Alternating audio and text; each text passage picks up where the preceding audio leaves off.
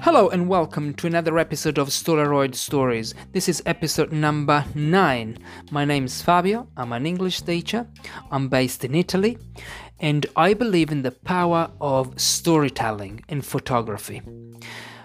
By telling a true story, by telling one of your own true stories, I believe that you can make a powerful connection with your listeners or with your readers. Because we are all full of stories. Yeah, we have a lot of stories to tell.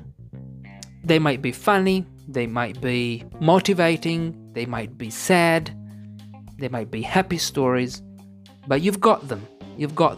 And I'm sure that you have pictures, because every picture tells a story. We know that, right? It might be a picture of your holidays, or it might be a picture of a person, or of a particular moment. There's a story there. And I believe that we should share that story. Because this is how you make the world a better place, by making connections with other people.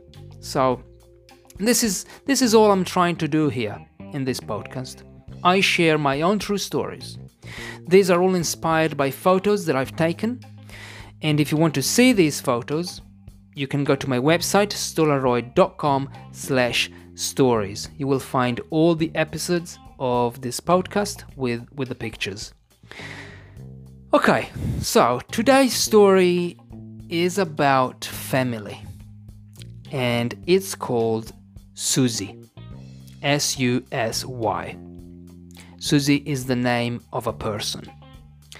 If you want to see this person, if you want to see the picture of this person, you can go to stolaroid.com/Susy, and you will see the picture that inspired this story.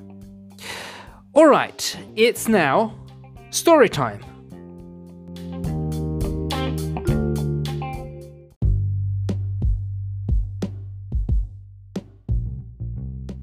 It's 1999, I'm 12 years old, and I'm sitting in a car with my dad. We are parked outside Susy's house, and we're waiting for her to come down. I'm feeling very anxious. Susy is the person who ruined my family. In 1993, my parents separated because of this woman, and although she's now been my dad's girlfriend for 6 years, I've never met her before this day. I just know she's one of the most horrible people in the world. She stole my dad and took him away from me when I was only 6. She fell in love with him, and she didn't care about the fact that he was married and had a child. She didn't care about how important a family is for a kid. She didn't care about me whatsoever, and decided to start a romantic relationship with a co-worker who was 10 years older than her. So my childhood was poisoned by this woman. Because of her, I saw my mom cry like I'll never see a woman cry in my entire life. And my dad struggled to cope with this separation too. He moved out, and the time we could spend together was limited. It had to be scheduled. One day he came to visit me because I was ill and brought me comics and biscuits. I was lying on the couch and he sat next to me. He leaned over to hug me when I noticed tears in his eyes. He was crying. I asked him why he was crying, and he downplayed it by saying it was because of the eucalyptus oil my mom had spread all over my neck. And I never believed that. I was 6, but I wasn't stupid. So when you're a kid and even your dad struggles to hold these tears in front of you, you realize that the whole family is going through something really bad. And I kept hearing this name, Susy. I didn't know who she was, but it was clear that this person was disintegrating my family.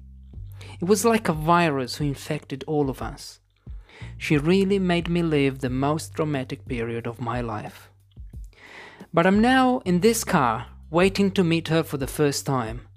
My dad organized this meeting, and I can feel that he's nervous like me. He decided that today the 3 of us are going to the stadium to watch a football game. She comes down. I see her through the car window and I'm shocked. She's not nearly as beautiful as my mum. She's got very short hair like a man, and she's wearing cheap clothes. My mother is much more good-looking, elegant and feminine than this woman. So in my head I'm thinking, Dad, what the hell is wrong with you? Are you blind? Do you really prefer this woman to Mum? Susy closes the gate of her house and gets in the back of the car. I'm sitting in the front, and from behind she taps me on the head and says, "Hi Fabio, how are you? Are you happy we're going to watch the game?" I say yes, but all I'm thinking is, why is this bitch touching me? We go to the stadium, but I don't speak with her very much. I only open my mouth if she asks me a question. I don't want to interact because I don't trust this woman. After that day, I then meet Susy another time, and then another time, and another. She quietly slips into my life, and I have to accept this person because I love my dad. And to me, rejecting Susy would mean the same as disowning my father, who one day, when I'm 13, says to me, "I need to tell you something. Susy and I are getting married, and we would love you to come to our wedding." And I say, no, I refuse. Because much as I love my dad, I also love my mum. And going to their wedding would have been a double whammy for her. So I'll always be the only family member who's missing in their wedding pictures. But I don't regret it. Susy becomes my dad's wife, and very slowly we build a relationship. There's something that tells me that she actually cares about me. She cooks my favorite dishes when I visit my dad. She's interested in my life, and she actively listens to my teenage problems. She's genuine and very kind towards me. But she's still the woman who spoiled my childhood, and I find it hard to get that out of my mind. So one day, I decide to ask her to tell me her story. I want to know her version of what happened when I was a kid. Why did you steal my dad from my mom? Why didn't you stay away from him? Didn't you know that he was married? She tells me that she knew. She knew about everything. But she then tells me how guilty she felt during that period of her life. And she also tells me that she tried to break up with my dad and let him go. But my dad kept coming back to her. My dad wanted her, not my mum. I'm listening to her story and I realize that the person who ruined my family wasn't Susy, but my parents.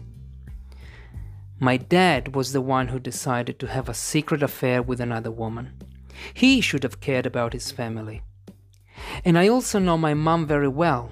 She's a very demanding woman who imposes her will on others and can be quite overbearing in a relationship. Had she been more selfless and understanding, my dad maybe wouldn't have ran away from her, because nobody likes receiving orders. It was their fault if their marriage fell apart. Susy has some responsibility for what happened, but I believe her story. She was just a 24-year-old girl who fell in love and did what most people do when they're in love. She cared only about herself and the person she was in love with.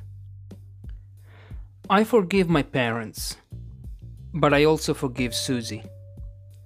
Today we have a special relationship, and she's a person I'm very lucky to have in my life. She's a person I can count on, a person I learned to love. Thank you.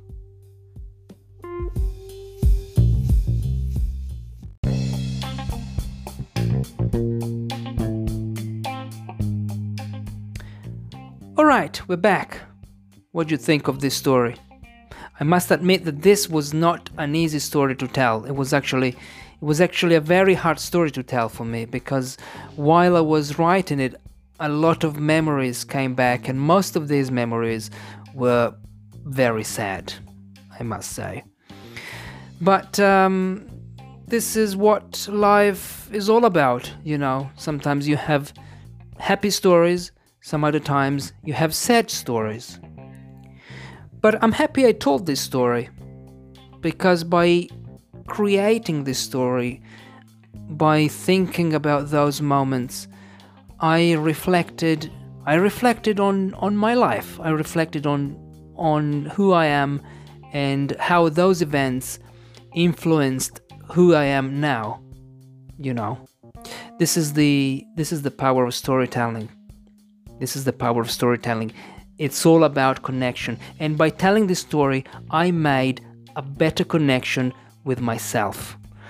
And I also hope that I made a connection with you. Maybe you have a person that you should forgive. And after listening to this story, I hope that you will go out and forgive this person, because, we're just human.